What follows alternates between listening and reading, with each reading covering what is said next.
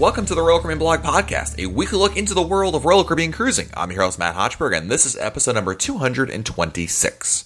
I'm back from my Royal Caribbean cruise on Royal Caribbean's Independence of the Seas, and this week we're going to be talking all about my experience on Independence of the Seas, including what I did on board, what we did on shore, and my thoughts in general about my cruise on Independence of the Seas. Here we go. Over Thanksgiving, I took a cruise on Independence of the Seas. It was a 4-night Western Caribbean getaway, and on this week's episode, we're going to be talking about my experiences on Independence of the Seas. In fact, this is my first time on Independence, not my first time on a Freedom class ship. Many of you know from past episodes, I've been on Freedom of the Seas quite a number of times, so I'm very familiar with the Freedom class, but I've never actually ventured onto Independence. And we picked this sailing primarily because of its proximity over Thanksgiving.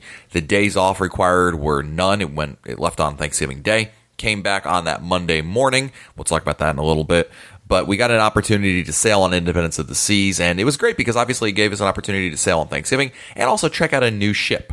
Now, we had two connecting balcony staterooms, so these were your standard ocean view balcony rooms, and it was great, very good. We've stayed in these kind of rooms before, so no real surprises there. It was nice to be able to have the connecting balcony, but most importantly, the reason why I booked two rooms for our family, because I do have two children who are 6 and 2, is primarily because it gives them a place to sleep.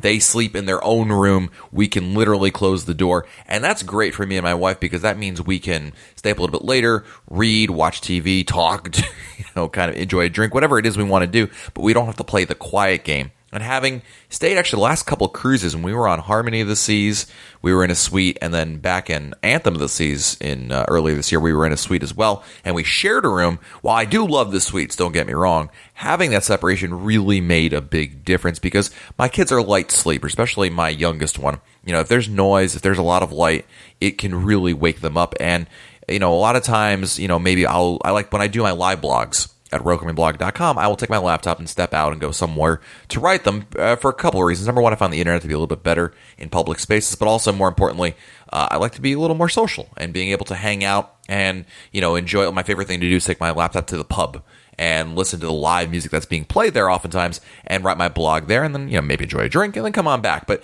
when they were in the same room as us, my kids, that causes a problem with potentially me waking them up, between the door opening, closing, the lights from the hallway, et cetera, et cetera. So, having two rooms was really nice. We liked that quite a bit, and the separation was the best part of it. So, from that standpoint, I can't go right now. Of course, I say all this in our next cruise that we're going on in Rhapsody this season. March we're in a suite again, and that'll be back to one room. Alas, the sacrifices you make for a suite. But in all honesty, I'd definitely prefer two rooms over one room, all things considered. But we had a great time with the room. Stateroom attendant was one of those stateroom attendants. It was fine. We didn't actually see him on the first day. And the only issue with that was we didn't get the balcony divider opened up until later on. When you have two connecting staterooms, on select ships, you can open the balcony divider, and Freedom class ships, you can do that. It wasn't a big deal for first day. And by the morning of day 2, he had already opened it up there, so we were good on that point. So no real issues otherwise. In terms of what we did on board the ship, we actually ate in the main dining room every single night of our cruise. That was a very, good experience. We hadn't eaten at the main dining room when we were on Harmony of the Seas because there's so much great specialty dining on there. But being back on Independence, we went there. It was interesting, our experience overall, because first of all, they're still using I guess I call it the old main dining room menu.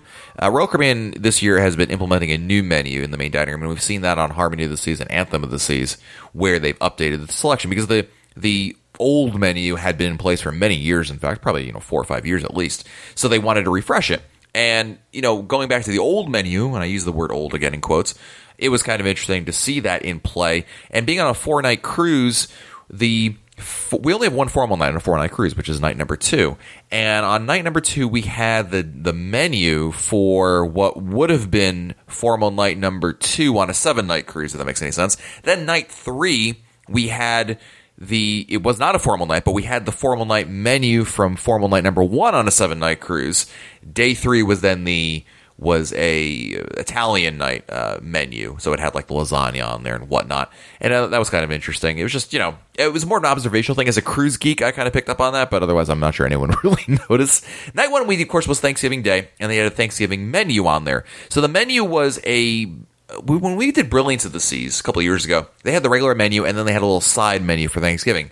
In this situation, this year in 2017, they had a special menu written up for Thanksgiving that basically took parts of the existing menu and then also added on Thanksgiving items. They had turkey, they had pumpkin ravioli, they had pumpkin pie. In the name of research, I had to try it all. The turkey itself was great. Very moist, in fact, and really well. I enjoyed it. I could have eaten a couple more servings of that. If I had to be picky, I would say there was not nearly enough stuffing. I don't know, quite frankly, if there is ever enough stuffing. If you're a big Thanksgiving food fan, you probably load up on stuffing. It's like the best part of Thanksgiving, right? Anyway, there was only one serving of it. Granted, I could have probably just asked for more stuffing. It wouldn't have been an issue at all. But that was fine. That was good. In fact, the pumpkin ravioli I tried, that was good, although I quite frankly couldn't taste any pumpkin. It just tasted like ravioli to me. Not a big deal. Also, they had a butternut squash soup, which was very good, and my wife and I were debating the virtues of the soup versus the butternut squash soup that's available regularly at 150 Central Park. I preferred the 150 Central Park version because it was thicker, but my wife preferred the consistency of the one offered in the main dining room, so to each their own. The one thing that was actually bad was the pumpkin pie. First of all, it wasn't orange. It didn't look like pumpkin pie, so I don't know how that kind of gets screwed up. And then the taste was just, it was not very good. I told the waiter, I was like, this is awful. Yeah, but, that's okay, because when one of the nice things about being on a cruise is like, you know what, let me have the ice cream instead. Let me have something else instead. So no big deal, no harm, no foul. Just, again, in the name of research, I had to try that out. Speaking of the service and whatnot, it was interesting. The first night of when we sat down in the dining room, we had our assistant waiter warned us that it was night one, and as a result, the galley was evidently having some issues kind of keeping up, was I think how he described it. Now, I've heard about this in the past, where night one is always a crazy day because you've got a lot of different things going on, the whole process of embarkation and disembarkation and kind of getting loaded up and guests not knowing really where they're going. The first night in the main dining room should never be your way that you judge the dining room. I agree with that 100%. When he told me that, no problem at all. And certainly our first night, it took much longer than any other night that we were in the dining room. So it was what it is. I really didn't mind at all. I kind of understood it. There was a couple of observations, though, that were interesting from the dining experience in general. Number one, our assistant waiter seemed to be more the dominant waiter than the waiter. It was kind of weird. I've never experienced it. Usually the assistant waiter is kind of, obviously brings you your drinks, your bread, maybe even brings you some food from occasionally, clears the table. But your waiter is who is really you're dealing with most of the time, especially for requests. But in this case, our waiter was kind of quiet and didn't really serve the role that the assistant waiter ended up doing. It was kind of, I don't know. It just, maybe that might have been the dynamic that they have, because of course the waiter and the assistant waiter work as a team. They're not working independently of each other. This isn't like being at, I don't know, Chili's or some restaurant where, the waiter's really just whoever happens to be picking it up, and there's not really a correlation between the two. But in this case, the waiter and assistant waiter very much do work together. So it was just interesting to see a different dynamic. And I think that has to do with how they work and how that worked out itself. So, it is what it is. There was also one other issue with the food. And again, this is minor things, but, in the grand scheme of reporting on what's of interest to you guys, I think that bringing up some of these ideas is an important topic. One was, on the last night of the cruise, it was Italian night, and I love Italian night. They have lasagna, they have eggplant parmesan, one of my favorites. And the eggplant parmesan came to our table, and I noticed, first of all, something was wrong, because the cheese on top, the Parmesan cheese, was not melted. It was, raw, when you take shredded cheese out of a bag out of your refrigerator. That's what it was kind of served as. And I kind of looked at it. I think I went down and got a bite, and I just told the waiter, I said, this is awful. And the people next to me at the table next to me overheard that and said, yes, ours is also really bad, which is just weird. It's just because I've had that eggplant parm in the main dining room so many times. But first of all, number one, here's the lesson. Number one, tell someone about it. And I told my assistant waiter, and I said, look, this is not very good. I'm not going to eat this. And of course, the assistant waiter was, very apologetic and also offered us to give us something else, if there's anything else we wanted to get. And and that's fine. But just understand that if you order something, you don't like it either because it's not prepared correctly, or maybe you just don't like it. Maybe you try, I want to try this as my appetite, this particular soup. And I don't really, evidently I don't like that soup. You can always get something else. There was another night where I had ordered something, I forget which entree it was, and I didn't love it, and I was still kind of hungry. So I said, hey, I saw there was on the classic menu, there was the linguine pomodoro. That was always the one. I was like, can I just get that as another option? And bam, that thing came out really, really quick. So Never hesitate to point things out there if you need anything. I also employed my time honored tradition of ordering Indian curry every night on my cruise. The first night I talked to the head waiter, then it was ready for the rest of the time there. So all good, and that was one of my favorite things to do on a cruise, which is just eat and enjoy the great food on there. I had the drink package on this cruise. My wife did not, neither did my children. And it was fine. I think I probably changed my mind about 8 times in the history of this podcast about my thoughts on the drink package, the Element alcohol package. And my new conclusion, subject to change, is that going forward, if it's not a Royal Caribbean Blog group cruise, which you can find more information about at royalcaribbeanblog.com/events, if it's not a Royal Caribbean Blog group cruise, I think I'm going to skip getting a drink package because I just never take full advantage of it. And being a Diamond member, that it makes it so much easier to get drinks in, but with the drink package, it's just not necessary. So I think if you're a Diamond member, especially on port days, I mean, it just doesn't make any sense at all. And with my kids, one of the things as a parent is you're not sitting around the pool drinking a lot. I've got young children, so we're constantly engaged in different activities. So the actual opportunities for me to drink and be able to enjoy it rather than just me grabbing a drink and watching them, which is really hard to do and kind of ruins the vibe. It's hard to bring drinks into the toddler play area and just not get other weird looks from it. But it was really the evenings, and in the evenings, with the Diamond drink hours and access to the Diamond Lounge and being able to bring wine on board, I just found that we kind of came to the conclusion it's not really necessary. And also, when you're in port days, and we love going off the ship on port days, you can really get great value out of drinking on shore. It just doesn't make a whole lot of sense. The X factor that still remains, and which I can't argue against, is the fact that the nice advantage of buying a drink package before your cruise is you can then prepay your drinks, and there's no onboard charges. I always hate that monster bill at the end of the cruise. I've said this many, many times. It's still true. I did really strongly dislike getting a large bill at the end. I'd rather prepay it in advance because that allows me to break up the total cost of the cruise. In 1 month, I buy the drink package. The next month, I prepay the gratuities. Another month, I may buy a shore excursion. But that way, I'm not running up my bill at the end of the cruise, and then that gives a monster bill that I got to pay off on the next billing cycle, right? In addition to all the other travel charges that you incur typically with a cruise. And the drink package, hey, for better or worse, addresses that exact issue there, and that I did enjoy. But looking forward to my next cruise, which is a non-group cruise, I really do believe, at least at this time, I may, again, subject to change, but I do believe I'm not going to get the drink package because I think it can work. I told my wife it was like, when you have the drink package, it's like, do I really want another drink? And if you don't have the drink package and you're thinking to yourself, do I really need another drink? Because it's like when you don't have the drink package, you're being cheap. And when you do have the drink package, then you just think you're being gluttonous, right? It's like, oh, do I really need another drink anymore? But you're asking yourself this exact same question. There's a psychology analyzation there somewhere. I'm sure of it. So all the things we did on board the ship, Independence Seas has a lot of great features. Of course, as many of you know, Independence is getting a refurbishment in April 2018. So a lot of the things that are on there now may not be on there going forward. In fact, they're going to be adding a whole lot more features. So if you're listening to this episode or after April 2018, thank you for listening. But a lot of the experiences I had may not still be the case. The ship looks great. We really took advantage of the pool area, the H2O zone, which is going to be changed out to something else a little bit later. But, it was we had a great time. The kids enjoyed it quite a bit. I mean, their favorite thing to do was just go to the pool. They just wanted to get up in the morning, eat, and go to the pool, and then that was like their favorite thing to do. I will say that one thing that we employed was going to the pool on embarkation day. This was a change. We've never done it before, but we wanted to do this because usually embarkation day is my kids get antsy after a little while being on board. They want to do something fun, and exploring the ship is not fun to them. They want to go do something that they perceive as fun. So we got on board the ship, we ate the Windjammer, and then we got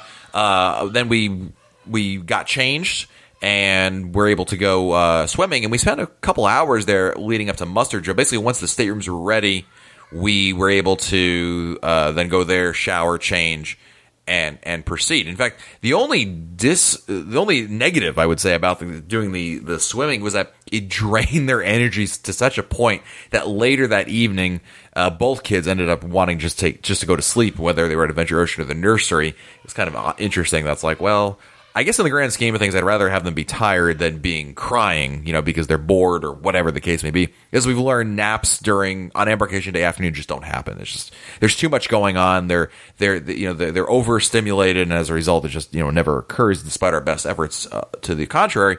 But I think we found that looking at it, going to the pool on embarkation day really was a good idea. I think, despite them being a little tired afterwards. That's part of being on vacation, but I think they had a really good time with all that.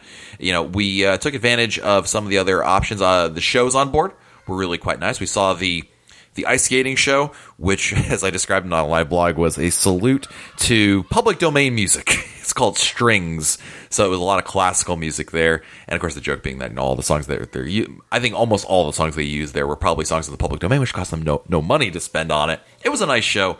I'm not sure it's my favorite ice skating show I've ever seen on a Royal Caribbean ship, but it was still very good, and the performances were really good. We were able to get seats for it. One interesting nuance, and this may not be the case on every Independence of the Seas sailing, was they did offer tickets to the show on the day. So earlier in the day, you had to go get tickets, although I didn't get any because I forgot about it.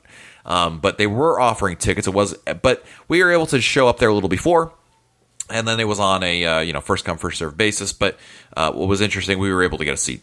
I think we were first or second row on the side, which was fine. No problems there at all. So good to know. Grease, the Broadway musical, was shown on there. My wife went to go see it. The timing of it was weird. One of the interesting nuances of a 4-night cruise is while you still have a lot of the entertainment you find on a 7-night cruise in terms of the shows being offered, the difference is you have a lot less opportunity. On a 7-night cruise, they would have shown Grease at least on multiple nights. On our sailing, they only showed it on one day. So there was an early show and a late show. So as a result, my wife being the Broadway fan, she went to go see it, and I had to take the kids up to eat dinner in the Windjammer and then take them up to the Adventure Ocean because there was overlap. We wouldn't have been able to do both, and she would have had to miss the show. So she said it was really good. Her take on it was interesting to see the difference between that and Harmony. The stage size is the primary change, but otherwise it's still a very good show, and she enjoyed that quite a bit. There was also a comedian, which she did not see, and there was also on the last night they had a original Royal Caribbean production that we had seen on a number of ships. We've seen it on Freedom of the Seas. I think we saw it on Brilliance of the Seas too. And it's a musical medley. We just ended up hanging out at the Diamond Lounge, which was actually kind of new to us. We were never really big Diamond Lounge fans, like in the sense of we enjoyed the perks of it. We just never spent a lot of time up there. But this cruise we did, primarily because my wife did not have the drink package. And although we could have gotten 3 drinks somewhere else on board the ship, being in the Diamond Lounge was a whole lot easier. And the level of service was great. The big shout out to Paul, who was the bartender in the Diamond Lounge. He served us really, really well. I liked the spread of food in the Diamond Lounge on the ship. They had sushi, which was really good. I enjoyed that quite a bit. Hey, free sushi. Matt is all about free sushi. I will take any free sushi I can get. And they had, it wasn't anything special. It was just tuna rolls and some shrimp here and crab there. But you know what? The price was right. And if I can get some sushi to start my night off, along with a couple of drinks, hey, that works out quite well. So I was quite happy with that. And the Diamond Lounge is massive on Independence of the Seas because they take over basically the entire Viking Crown Lounge. If you come out of the elevators in the Viking Crown Lounge on deck 14, usually the Diamond Lounge is to your left behind the main bar over there. It's a small little area. But in this case, it's not only to the left, but they also have the entire right side is taken over by the Diamond Lounge. And that may change with the refurbishment in April 2018. But, that much space, it was never that crowded, which was great because we kind of felt like, okay, we could go sit in our quarter and, be able to talk and people watch a little bit. But it was never overwhelming. So I did enjoy that aspect quite a bit in there. We didn't do any specialty dining on board Independence. I know this may come as a shock to many of you. Why did Matt didn't do specialty dining? We actually tried to do Giovanni's Table on the last day for lunch, and we had all attention. In fact, we sat down at the restaurant to do it. But unfortunately, my kids kind of hit the wall in terms of being overtired, and it just wasn't going to work out. And, I told my wife, I said, look, this is not, we tried. We got as far as the bread coming out, and then, they were just not cooperating. And I frankly didn't want to impact other people's dinner. This is like being at home. If we're at home, my kids are being awful. You know what? You're going to suck it up and you're going to eat your dinner, and I don't care, and you can cry and scream. It doesn't matter because it's only bothering me. But when there's other people involved, you really can't do that, right? And I feel awful to have my kids creating a scene and quite frankly ruining other people's experiences. So we just took the kids out of there, and we grabbed some hot dogs from the Windjammer and brought them back to the room so that they could properly understand the proper procedures of of how to behave in public and the nuances of that. But it's okay. I mean, there were really only 3 specialty restaurants on board: Johnny Rockets, Chops Grill, and Giovanni's Table. I've been to Johnny Rockets 1,000 times. Not too worried about missing out on that. Chops Grill I would have liked to have done, but we've done Chops a lot in the last over this year. Giovanni's would have been nice to do because we've only been at Jamie's really this entire year. We did Jamie's on Anthem and on Harmony, so we really have not had an opportunity to eat at Giovanni's since we ate there on Navigator of the Seas. So we wanted to try to change it up a little bit, but alas, didn't work out, but that's okay. I mean, we'll be able to knock out Giovanni's Table on Rhapsody of the Seas when we go on that. Our one port stop was in Cozumel, Mexico. We've been to Cozumel 1,000 times, it feels like, and I love Cozumel. I really do. We had perfect weather again. This was actually really nice because we went to Cozumel the last 2 times on our cruises, and they were both over the summer, and it was so hot and so humid. I just really couldn't enjoy it all that much. But this time, the weather was great. It was sunny. The highs were probably in the high 70s, low 80s, maybe no humidity or very low humidity. So it was actually a pleasure to be outside. And for this time, we tried something completely different. Usually we leave the kids on board the ship because by Cozumel, we've done a couple port stops. It's fine. They usually enjoy going to Adventure Ocean and kind of hanging out there. And we like an opportunity for me and my wife to kind of do things on our own and just enjoy some time, touring the way without children impeding it. Nonetheless, this is our only port stop, so we wanted to take the kids off the ship. Actually, believe it or not, my oldest daughter, this was her first time in Cozumel, like getting off the ship, which was really, we thought about it for a really long time. We're like, yeah, she's never actually been off the ship in Cozumel, which just blows my mind. But anyway, we decided to try something different, which was Nachi Kokom, an all-inclusive resort that's available. In fact, it's a very popular option among cruisers. I've heard about Nachi Kokom for many, many years. People swear by this place being amazing. What makes it amazing primarily is, first of all, it's all-inclusive. Second of all, they limit the amount of guests that allegedly are allowed to go there. What that means is, usually you go to a place like Paradise Beach or any of these other beaches in Cozumel that are well known. Basically, they're going to take as many people, whoever shows up there can go there. I mean, it's really just a limit of, I don't know if there is any limit, quite honestly, in terms of how many people can go there. They just, it can get very crowded, especially during busy port days. Nachi, however, supposedly limits the amount of people that go there. So whether there's, 10 ships in ports or 2 ships in port, it shouldn't matter. They're only going to allow a certain amount of people. I believe the number's around 100 or so. So that was kind of nice. And also it had, it had a pool and the ocean, which is always good because my kids would never know which they're going to want to go in. And for this time, we went to the pool. And when you arrive at Nachi Kokom, they assign you a waiter, and you get to pick your spot. So, whatever's available to you. I think the waiter was bringing us to the beach. We were like, actually, the kids really want to go in the pool. Can we just sit by the pool? And that was our spot for the whole day. And it was a very large pool with a swim-up bar, which, by the way, my 6-year-old daughter loved the swim-up bar. In fact, out of context quote of the day was, "Mom, I need to go to the bar to get another drink." Of course, she's getting Shirley Temples, right? Because I told her she gets as many Shirley Temples as she wanted, which I think that was like, what? Usually, her getting a drink, let alone Shirley Temples, is always like, well, do I really want to pay for it? No, sorry, dear, that costs too much money. But the fact that she probably drank her weight in Shirley Temples that time, but she just wanted to go over there. There's also a hot tub in there, although my wife noted that the hot tub was a relative term. Like, the pool was freezing, but the hot tub was slightly warmer. So depending on your perspective, if you went in the pool and then went on the hot tub, then it was actually a hot tub. But alas, it was fine. The beach was really nice as well. A lot of different spaces. Usually you get assigned a palapa with some lounge chairs. Level of service was great. When you never had any issues getting food or drink. You could start getting food around 10:30 in the morning. And we started off with, naturally, guacamole. As a connoisseur of Mexican food and being in Cozumel a number of times, it was definitely good food. I'm not sure it was as good as the food some of the restaurants I've had in downtown Cozumel, but certainly better than anything in the United States. I could tell the guacamole was at least freshly made. It wasn't cold. That's always the telltale sign of not fresh guacamole. If your guacamole is cold, that means it's been refrigerated. And no, it's not my style. It's already a big negative. But this was not refrigerated. Very much created then and there.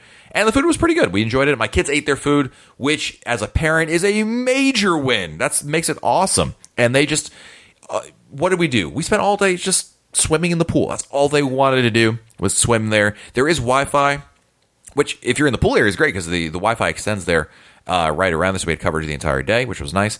But, the kids just swam the whole time. My oldest daughter wanted to go with me. We went to go do, there were some hammocks towards the back of Nachi, and she wanted to go hang out there for a little bit until she realized that no one was going to push her, and then she was not interested in that anymore. But that was kind of fun. My wife did do a massage that's available in Nachi. It was like, I think, $40 before tip, and it was, she said it was very good. They did a good job with it. She enjoyed it, so there you go. Pretty good. All in all, it was a very good day. I will tell you that, again, going back to my discussion of the drink package earlier, was, looking at it, on a day like that, my wife and kids made out like bandits because they didn't have drink packages on board the ship. So going to Nachi, it was a great value for them. But for me, it was a terrible value because I'm overpaying. I already have a drink package, right? So let's assume I think the drink package was, well, I bought it with the combination with the Voom, but let's just say, for argument's sake, it was $45 a day, right? Or even, it doesn't really matter how much it is, whether it's 45 or 55. But the point is that I already paid for that. And so now I'm paying $55 for me to go to Nachi. So, there's no way there's a value proposition for me. I would have been, from a pure value proposition, I should have stayed on board the ship and drank there because what did I do? I hung out by the pool and I drank and I watched my kids. I could do that on the ship and do the same thing. Granted, it's not the same experience necessarily, and there's not quite the same level of service.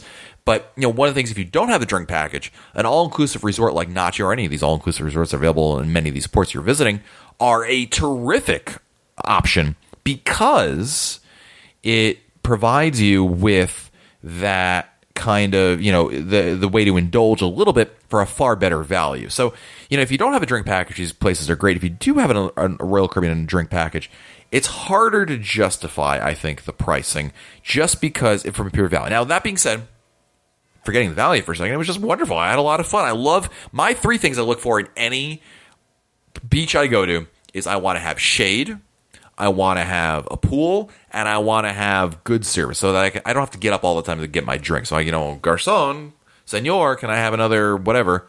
No problem at all. And that's what I look for, and that's exactly what Nachi provided to you. I mean, if you're looking for, inflatables to jump on and jet skiing and all these other things, you should look somewhere else. There was a third-party service at Nachi that did offer jet skis and parasailing and a couple other things. In fact, I tried to get my oldest to do parasailing with me, but she just wouldn't do it.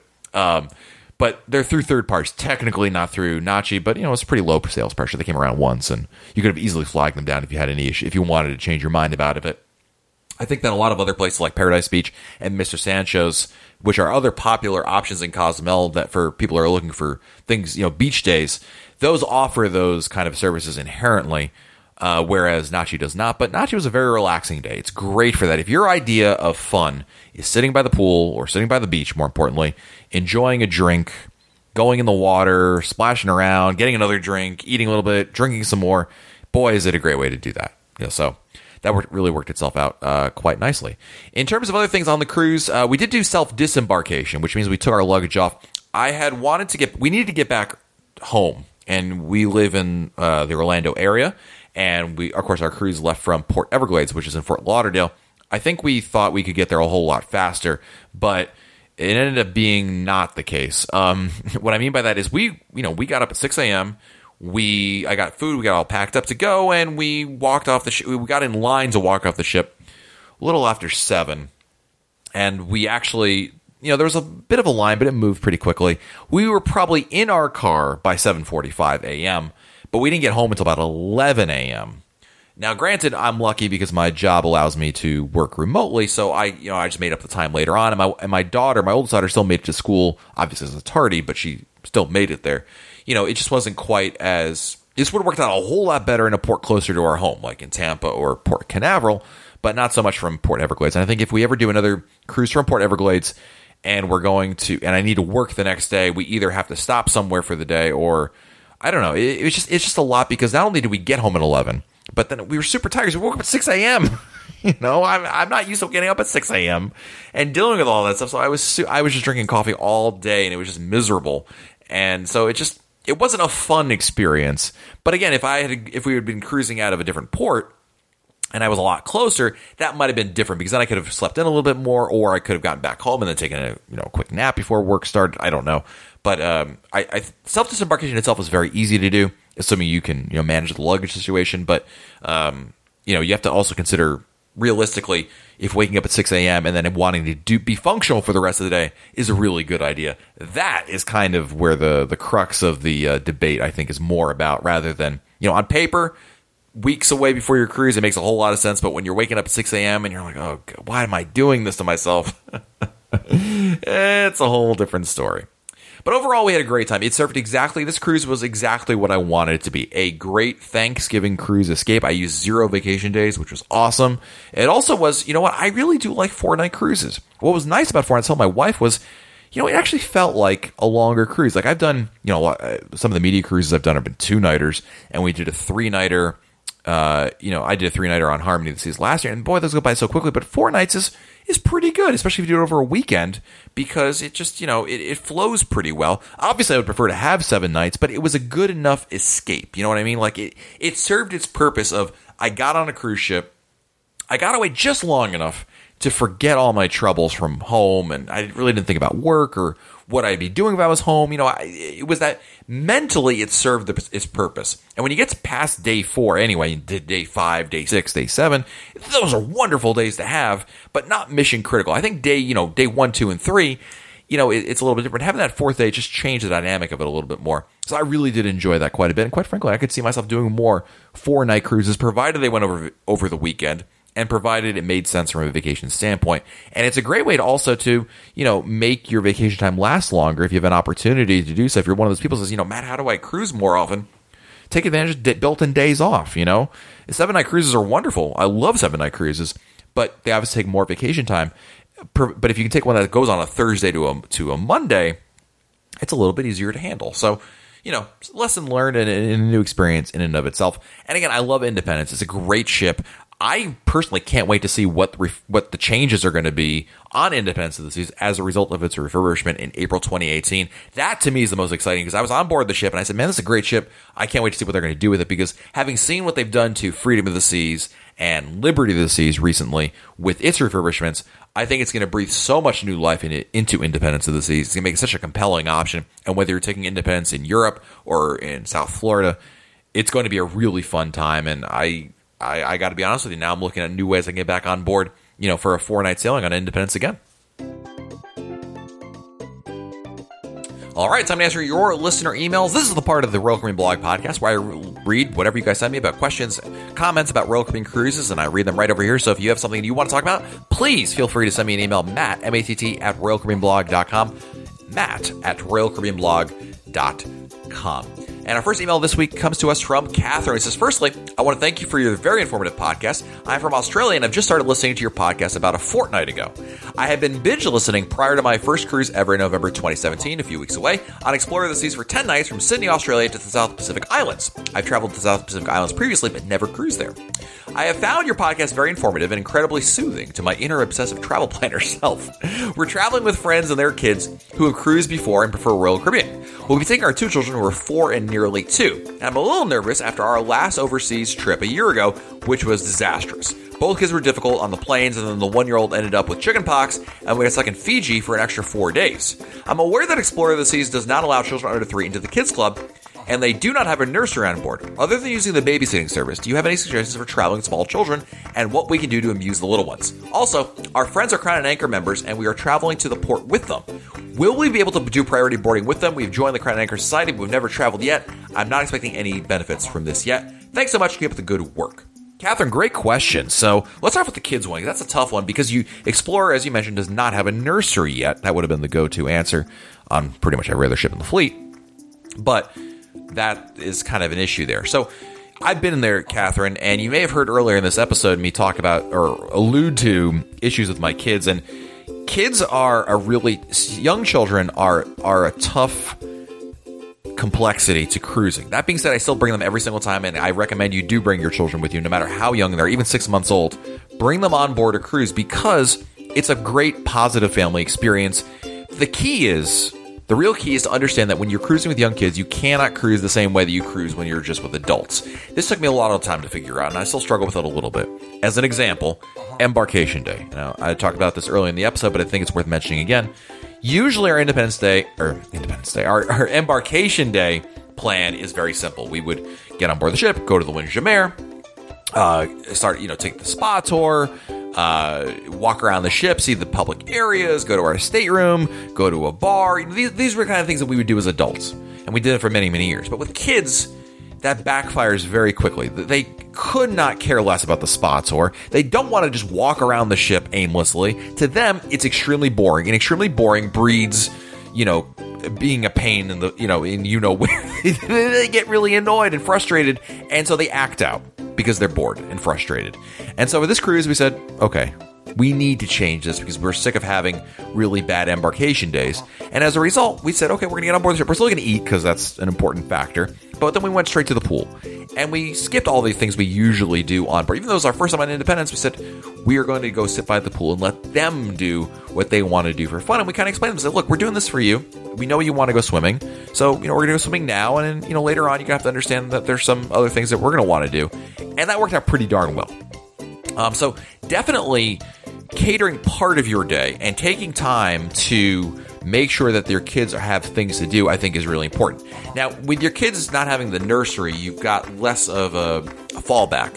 First of all, check the Cruise Compass for activities. We were on Jewel this season a number of years ago before it had a nursery, and there were activities, I should say, where there was like open toy play, where the Adventure Ocean staff has toys for young children, and they'll set up a spot, usually like in the teen club or somewhere. And on Jewel, it ended up being at one of the Viking Crown Lounge. They set up a area for the kids to play. But anyway, it was an open play time, and it requires parents to supervise them, but that's an opportunity. Number 2, pack a lot of things for them to do. Activities. I would suggest coloring books are really good, in crayons. That's awesome. Bring Legos or Duplos, those building blocks. Bring toys that they can easily play with. My wife brought it on this trip. We brought Barbie dolls for the girls, and they love doing that because the Barbie dolls can go into the pool. Not the Royal Caribbean pool, but when we were in Nachikokum and Cozumel. They go to the ocean because they can be thrown away. They're cheapo ones. You buy them, in the store, but they can play with them in the room. Just bring enough toys. Like, I'm talking 2 to 3 toys a kid to kind of keep them occupied. Bring the coloring books and the activity books are really good for restaurants. If you're in the main dining room or anywhere, you need to, it's going to be longer than maybe just a trip to the buffet. Then you're going to want to bring those kind of activity books for you. So definitely do that there. For shore excursions and what you're doing in these islands, you definitely want to obviously cater what you're doing towards the kids. And we've done a lot of tours. I would not recommend a group tour. Group tours tend to move way too slow for them. I don't think it's a good idea. I would definitely do it on your own private tours, whether you're hiring a car service for some sort of driver to take you around, or you're just booking a resort pass, going to a day pass. But, going to a pool is usually the best option for our kids anyway. It's not that the beach ever is a bad thing, but you know how it is with the beach is the sand, they get uncomfortable. Depending on the primary issue is the surf, right? Because if the waves are bigger than a couple of inches, it knocks them around too much. They really can't, quote unquote, swim. So they're not interested in that as much. The pool works a whole lot better. So maybe highlight places that have pools. That might be a good way to go about it. So that's at least some options there. And Catherine, I would recommend you check out a great website, a great resource for people that are traveling with families, with kids, called momsoftheseas.com. I'll post a link in our show notes at RoyalCaribbeanBlog.com, Catherine. Of course, full disclosure, my wife runs that site. And she does a great job answering questions, and you can read some past questions about cruising with kids. I think you'd love that resource. Now, your other question is about Crown and Anchor Society members. I've tried this actually in the past. So we are Diamond members, but like my parents were not, or something like that, or we had friends who were not. It really boils down to how strict the people are in the terminal. Technically, the answer is no, you're not allowed to do that. I have had some luck in the past of, I walk in front, oh, hi, here's my SeaPass card, we're Diamond, they look at it, okay, yeah, this is my whole group, and they'll just they'll walk behind us. But in other times, I remember this was on Freedom of the Seas in Terminal 1 in Port Canaveral, they didn't, that strategy did not work, and they checked everybody's SeaPass and saw that some people were not Diamond, and they directed those people the other place. So, the answer is probably not. The only situation it might be different is if you're staying in a suite, but so I guess my advice, Catherine, is expect not to be able to board with them. And if they let you sit with them, that's just, even better. So thank you for the email. I do appreciate that. And our next email comes to us from Kelly, who writes, Matt, I'm going on my first cruise in January on Royal Caribbean's Independence of the Seas. I was wondering if you could tell me, number 1, I am getting the photo package. I was wondering, do you know how many pictures do they take? And number 2, how far in advance can I book a show? I keep logging into my account and do not see where I can add a show to my activity calendar anywhere. I'd appreciate any insight. So, first of all, getting photos. How many photos they take is up to you. There are photo opportunities every night in the Centrum area of the ship, which is the kind of off the rail promenade, there'll be a lot of different photo opportunities, different photo spots. I would say there's at least 4 to 6 spots every evening for you to take photos, but it's up to you to actually go there. Second of all, when you're in port, you do have photo opportunities there. There's usually people right as you get off the gangway, take photos. There's also a photo opportunity when you board the ship on vacation day. But again, with all photo opportunities, there's also going to be photo opportunities in the main dining room, and especially restaurants, especially on formal night. They have roving photographers that go there. But again, it's up to you how many photos you're actually going to take. I know you're kind of trying to figure out, is the photo package worth it to you? It depends how many photos you're going to take. I mean, I saw, if you take a lot of photos, you go to every single one, every single night, and you take group photos, you take couples, you take ones of just the kids, it can definitely work itself out there.